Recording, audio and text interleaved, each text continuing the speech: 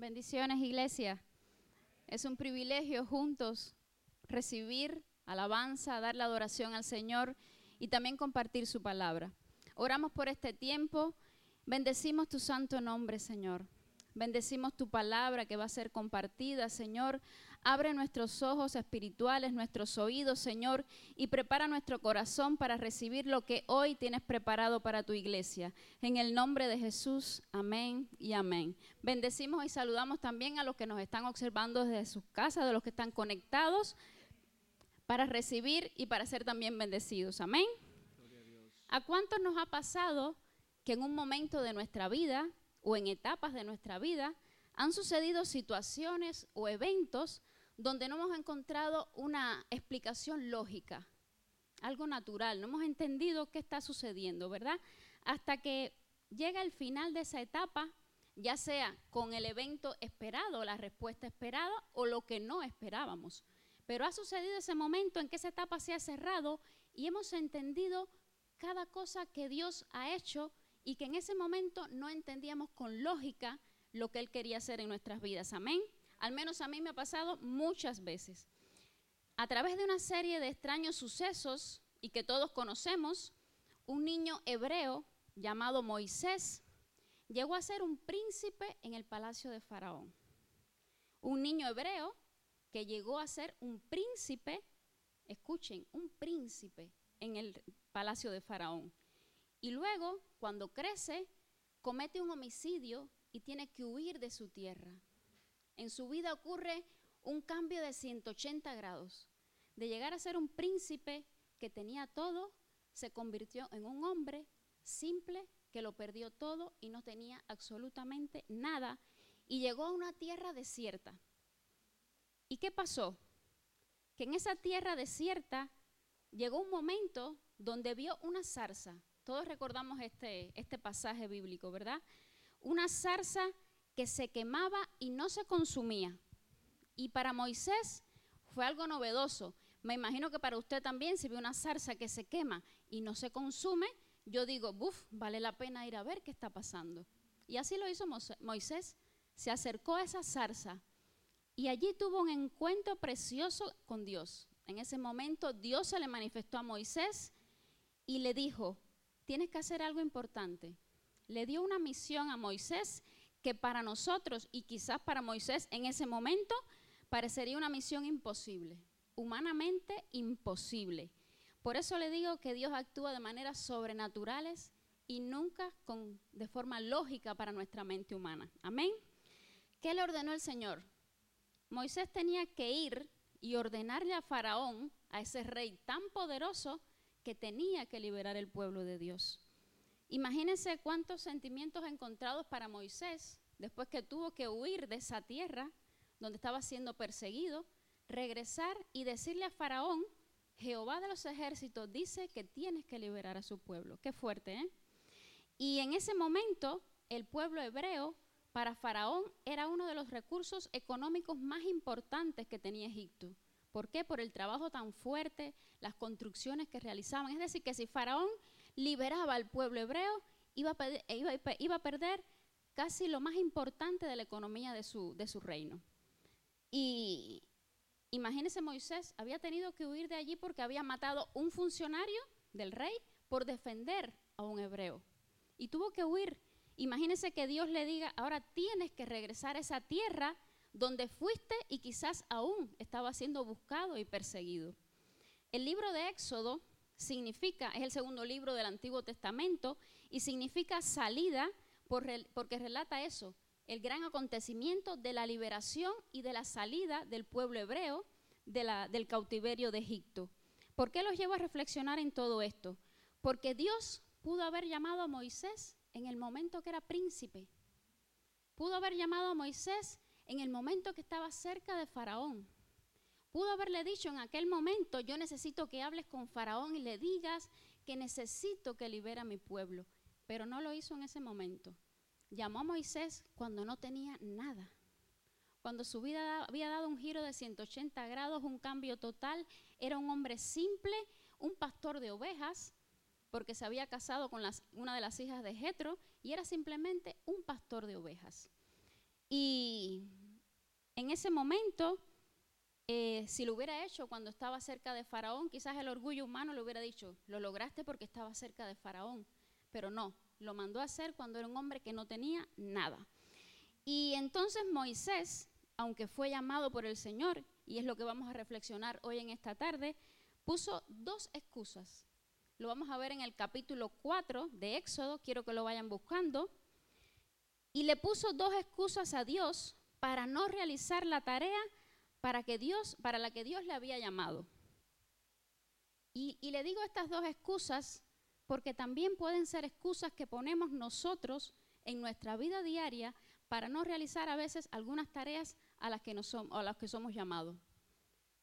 ¿Alguna vez te has excusado o justificado para no hacer algo? Yo lo he hecho. Me he excusado y me he justificado. ¿Y sabe qué significa excusa? Excusa significa pretexto o disculpa. Significa justificación que se usa para eludir una tarea o obligación que se te ha pedido. Quédese con el significado de la palabra excusa ahí en su mente y vamos a leer en el capítulo de Éxodo del versículo 1 al 9 para ver qué fue lo primero o la primera excusa que le puso Moisés al Señor.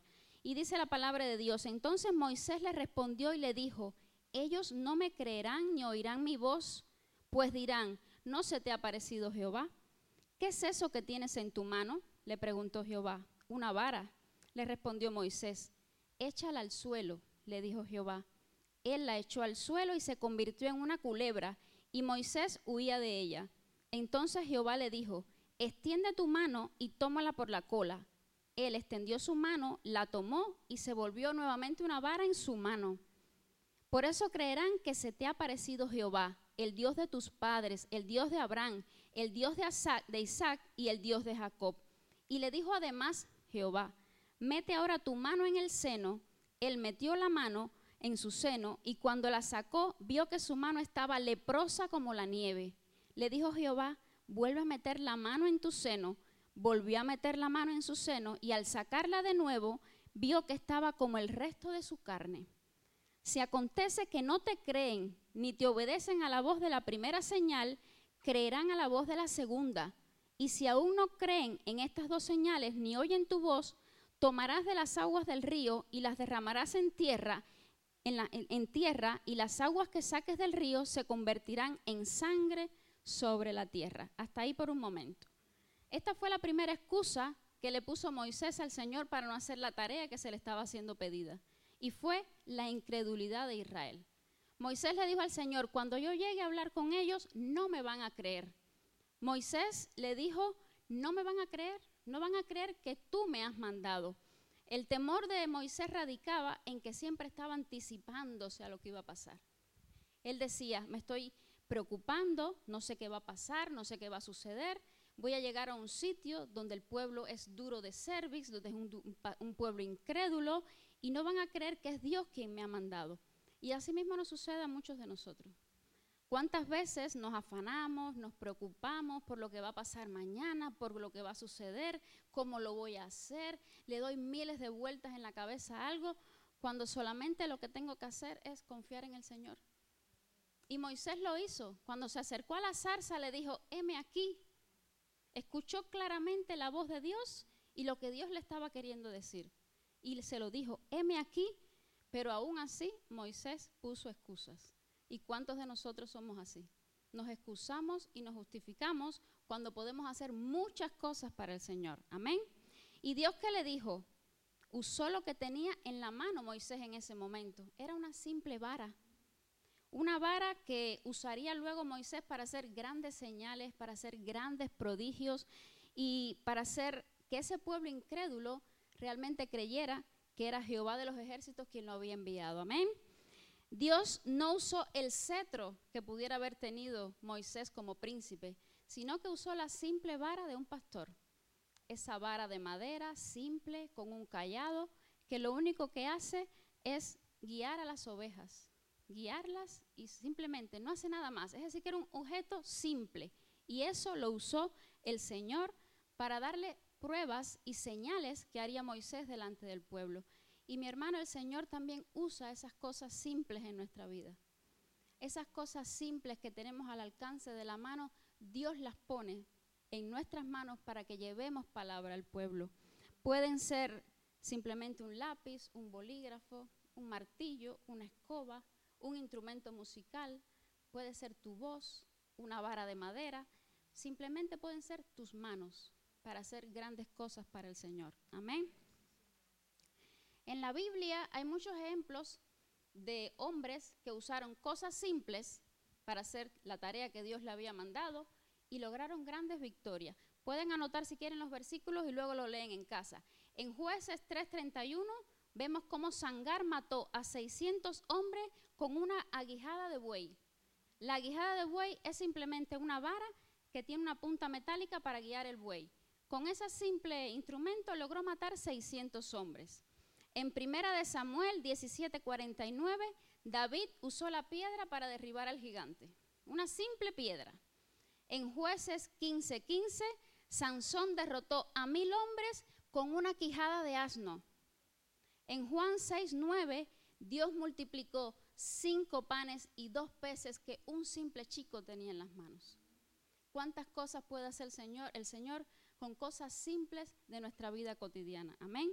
Pero Moisés no imaginó en ese momento esa vara que tenía en su mano, el poder que estaba poniendo Dios en él, la confianza que el Señor había puesto en Moisés. Pero a Moisés le tocaba confiar y aprender a usar con fe esto que el Señor había puesto en sus manos. Con esa vara Moisés sacaría al pueblo del cautiverio, abriría el mar rojo, golpearía una piedra y saldría agua. Con esa vara Moisés la tendría levantada y el pueblo estaría allí ganando la batalla hasta que él bajara los brazos. ¿Cuántas cosas hizo Moisés con esa vara? Con esa simple vara, que en ese momento todas esas señales las vas a hacer y el pueblo te va a creer. Pero Moisés seguía con su incredulidad, con su duda y con su temor. Y mi hermano, envía, te ruego, a cualquier otra persona. Entonces Jehová se enojó con Moisés y dijo, ¿no conozco yo a tu hermano Aarón, el levita y el que habla bien? Él saldrá. No tenían fundamento ninguno. ¿Por qué? Porque sabía que lo que había dentro de su corazón era la falta de disposición. Amén. Y el Señor le dijo a Moisés, las excusas no me valen de nada. Así como nos puede pasar a muchos de nosotros, tener en nuestro corazón el miedo, la baja autoestima, quizás los sentimientos de incapacidad, de poco valor, pero también la poca disposición y la poca confianza que tenía Moisés en Dios le hicieron que siempre estuviera poniendo excusas tras excusas. Y Dios solo necesitaba a ese hombre dispuesto, a un Moisés que dijera, heme aquí. Él pone además su palabra en nosotros, como también la pondría en Moisés en ese momento. Amén. Cuando el Espíritu Santo, mi hermano, está en nosotros y tenemos esa revelación clara del propósito que tiene el Señor con nuestras vidas, las palabras que salen de nuestra boca siempre van a estar respaldadas por el gran yo soy. Siempre van a estar respaldadas por el Creador de los cielos y la tierra. Amén. ¿Cuánto lo creen? Yo lo creo en esta tarde, que tenemos un Dios poderoso que creó todas las bocas más elocuentes del mundo y ha puesto su palabra en cada una de ellas. Amén. El enemigo quiere sellar nuestra boca, mi hermano. El enemigo quiere hacerte callar y va a usar cualquiera de las cosas que él pueda hacer, cualquier dardo, la baja autoestima, el poco valor, el miedo, el temor para hablar, va a usar cualquier cosa y con eso tenemos que luchar cada día. Él quiere llenar nuestro corazón y nuestra mente de pensamientos negativos, de pensamientos de que no valemos, de que no somos nadie, y eso lo usa el enemigo. ¿Por qué? Porque quiere hacernos callar. Y por eso es importante que no seamos rápidos en contestar. Moisés fue rápido en contestar y dijo, yo no soy capaz, que vaya otro. En Santiago 1:19, la palabra del Señor dice, por esto, mis hermanos, todo hombre sea pronto para oír, tardo para hablar y tardo para airarse. Por eso cuando nos indiquen hacer una tarea o nos pidan hacer algo, tomémonos nuestro tiempo. No seamos rápidos en contestar, seamos sabios y no impulsivos, porque a veces por emociones nos movemos y decimos, no puedo. tómate tu tiempo. Ten tiempo para escuchar lo que se te está pidiendo, reflexiona, piensa y luego contesta. No seas como Moisés, que fue rápido en contestar y decir, yo no puedo. Pasa tiempo en oración, pasa tiempo con el Señor, métete en la palabra, busca la dirección de Dios. Dios te dará la dirección y Dios te dará esa paz en tu corazón y en tu mente que tú necesitas para asistir y para no rechazar el llamado del Señor. Amén. A veces es más fácil pues escudarme en mi debilidad o en la que puedas tener tú. No sabemos con qué estamos luchando cada cual. Cada cual sabe sus propias luchas, pero es más fácil excusarme o escudarme que lo haga otro porque yo tengo miedo, o que lo haga otro porque yo tengo miedo a salir de mi zona de confort y presentarme algo nuevo, a una experiencia nueva, pero es una experiencia que puede ser muy maravillosa, que puede ser de mucha bendición y que puede ser hermosa y que las estamos perdiendo por no salir de nuestra zona de confort. Por eso el Señor no es que no tenga otra persona, como mismo hizo con Moisés. Personas hay muchas, pero cuando el Señor nos ha elegido es porque hay algo en ti y en mí que el Señor quiere trabajar, que el Señor quiere levantar, que el Señor quiere que tú desarrolles porque Él ha puesto sus ojos en ti. Y eso depende de cada uno de nosotros, el querer o no querer hacer lo que el Señor nos indica. Hay ocasiones que el Señor deja enormes incógnitas en nuestra vida. A veces lo hace de maneras muy estratégicas para que tú crezcas en fe. A veces es importante, como les decía, que no razonemos todo lo que nos sucede. No es bueno razonar tanto. No es bueno buscar toda la lógica a los planes de Dios porque no las vamos a encontrar. No le demos tantas vueltas a cosas en la mente que lo que nos va a hacer es dejarnos exhaustos, cansados, y no lo vamos a encontrar. Porque los planes de Dios son perfectos y Él actúa de manera diferente en cada persona, de formas que ni nunca vamos a entender. Pero lo que sí está claro que cuando las cosas son del Señor y el Señor te está llamando, vas a sentir la paz en tu corazón y en tu mente y en todo tu ser. Así que confía en el Señor y no en tu propio ingenio.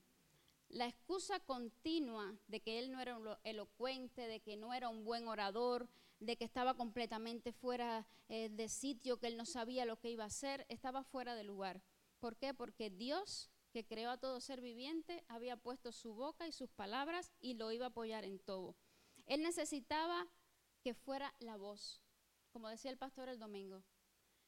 Dios necesitaba que Moisés fuera la voz que llevara el mensaje de libertad al pueblo que estaba cautivo. Y por eso Dios necesita hombres que lleven mensajes de libertad, que lleven mensajes que sean la voz, que lleven la libertad a las personas que están en el mundo, que se están perdiendo. Dios lo había enviado a él. Por eso es que Dios es tan poderoso para hacer las cosas que puede llamar lo mismo al mudo, al sordo, al ciego, al paralítico, a quien sea para hacer la obra que él necesita. Amén. Si Moisés fuera un orador poco efectivo, que no supiera hablar, Dios lo sabía. Para Dios no hay nada oculto.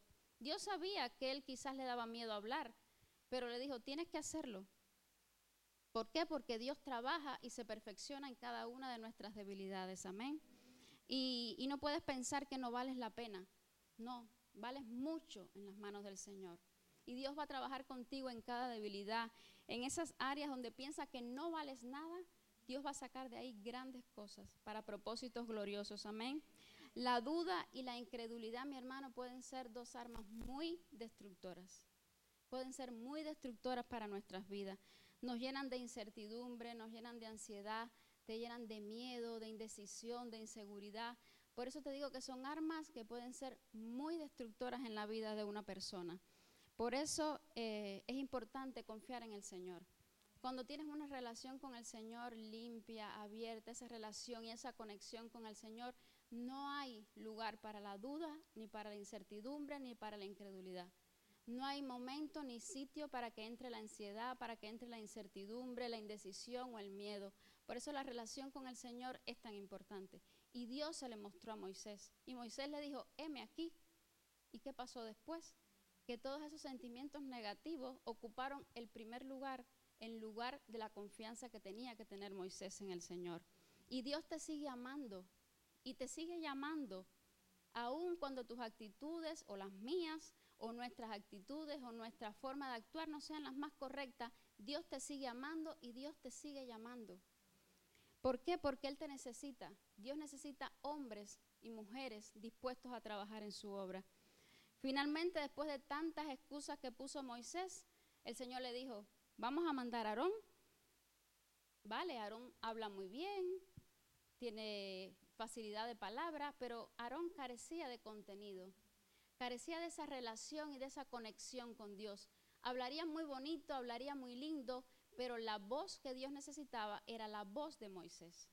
Y su miedo y el temor de Moisés eran tan grandes que no confió en la ayuda y todas las cosas que Dios le proporcionó para cumplir esta misión. ¿Cuántas veces te has sentido como Moisés? ¿Cuántas veces te has sentido que no tienes fuerza, que no tienes valor o que tienes miedo a iniciar algo? Simplemente algo que se te ha pedido, por pequeño que sea. Muchas veces hemos tenido miedo a fracasar en esa tarea y quizás Moisés se sentía así en ese momento. Por eso Dios usó a Aarón para que llevara la palabra. ¿Por qué? Porque hablaba sin miedo, hablaba sin temor y no se negó. Pero ¿quién era la voz? La voz era Moisés. Aarón simplemente iba a reproducir lo que Moisés decía. Lo que Dios había puesto en la boca de Moisés lo iba a reproducir Aarón. La relación y la conexión con Dios era puramente con Moisés. Y la palabra sería dada a Moisés y éste la transmitiría a Aarón. Y luego en unos capítulos más adelante podremos leer cómo en Éxodo 32 Aarón se convirtió en una piedra de tropiezo, porque fue uno de los que fomentó y permitió la idolatría. Fue el mismo quien moldeó el becerro de oro, quien construyó el altar. Los hijos de Aarón lo describen allí, que llevaban ofrendas impuras al Señor, que blasfemaban del Señor. Se convirtió en una piedra de tropiezo cuando la misión era únicamente para Moisés. Pero puso tantas excusas que a Dios no le quedó otra que decir, pongo a Aarón para que te apoye, para que te ayude. Pero ¿quién era la voz? La voz era Moisés. Y para ir finalizando, Dios no ha terminado su obra en nosotros, ni tu llamado ni el mío. Y si Dios te está llamando, ¿qué es lo que te está faltando? Escudriña hoy en tu corazón.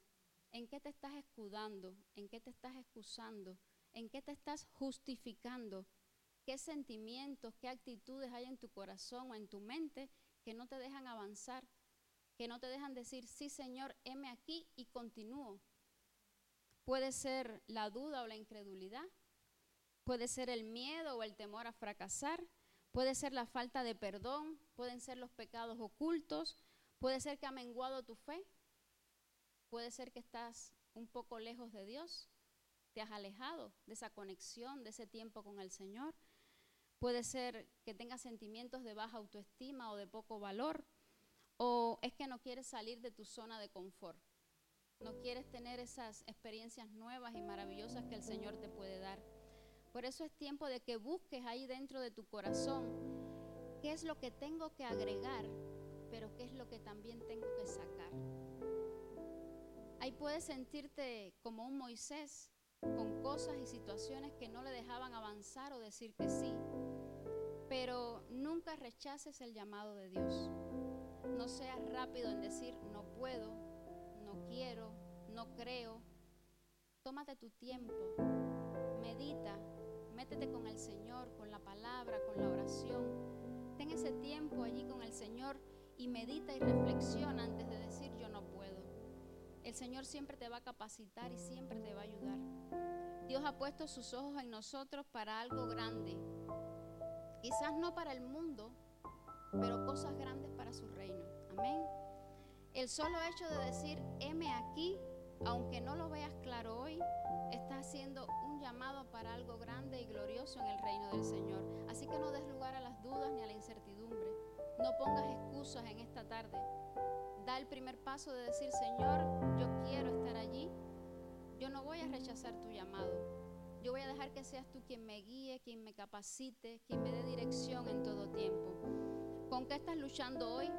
Atrévete a pelear, atrévete a arrebatarle al enemigo eso que te ha robado, esa paz que necesitas, ese tiempo con el Señor.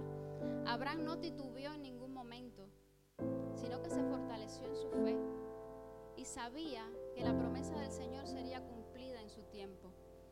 Dios te anima a dar un paso más cada día, tal como una mujer queda embarazada y ama y pelea y quiere esa semilla.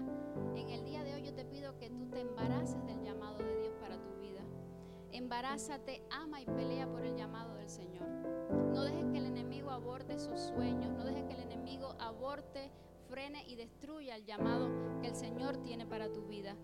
Por eso durante esta semana reflexiona en esta palabra y no rechaces el llamado que el Señor tiene para tu vida, porque tú eres la voz de Dios para estos tiempos. Amén. Cerramos nuestros ojos en esta tarde y oramos al Señor.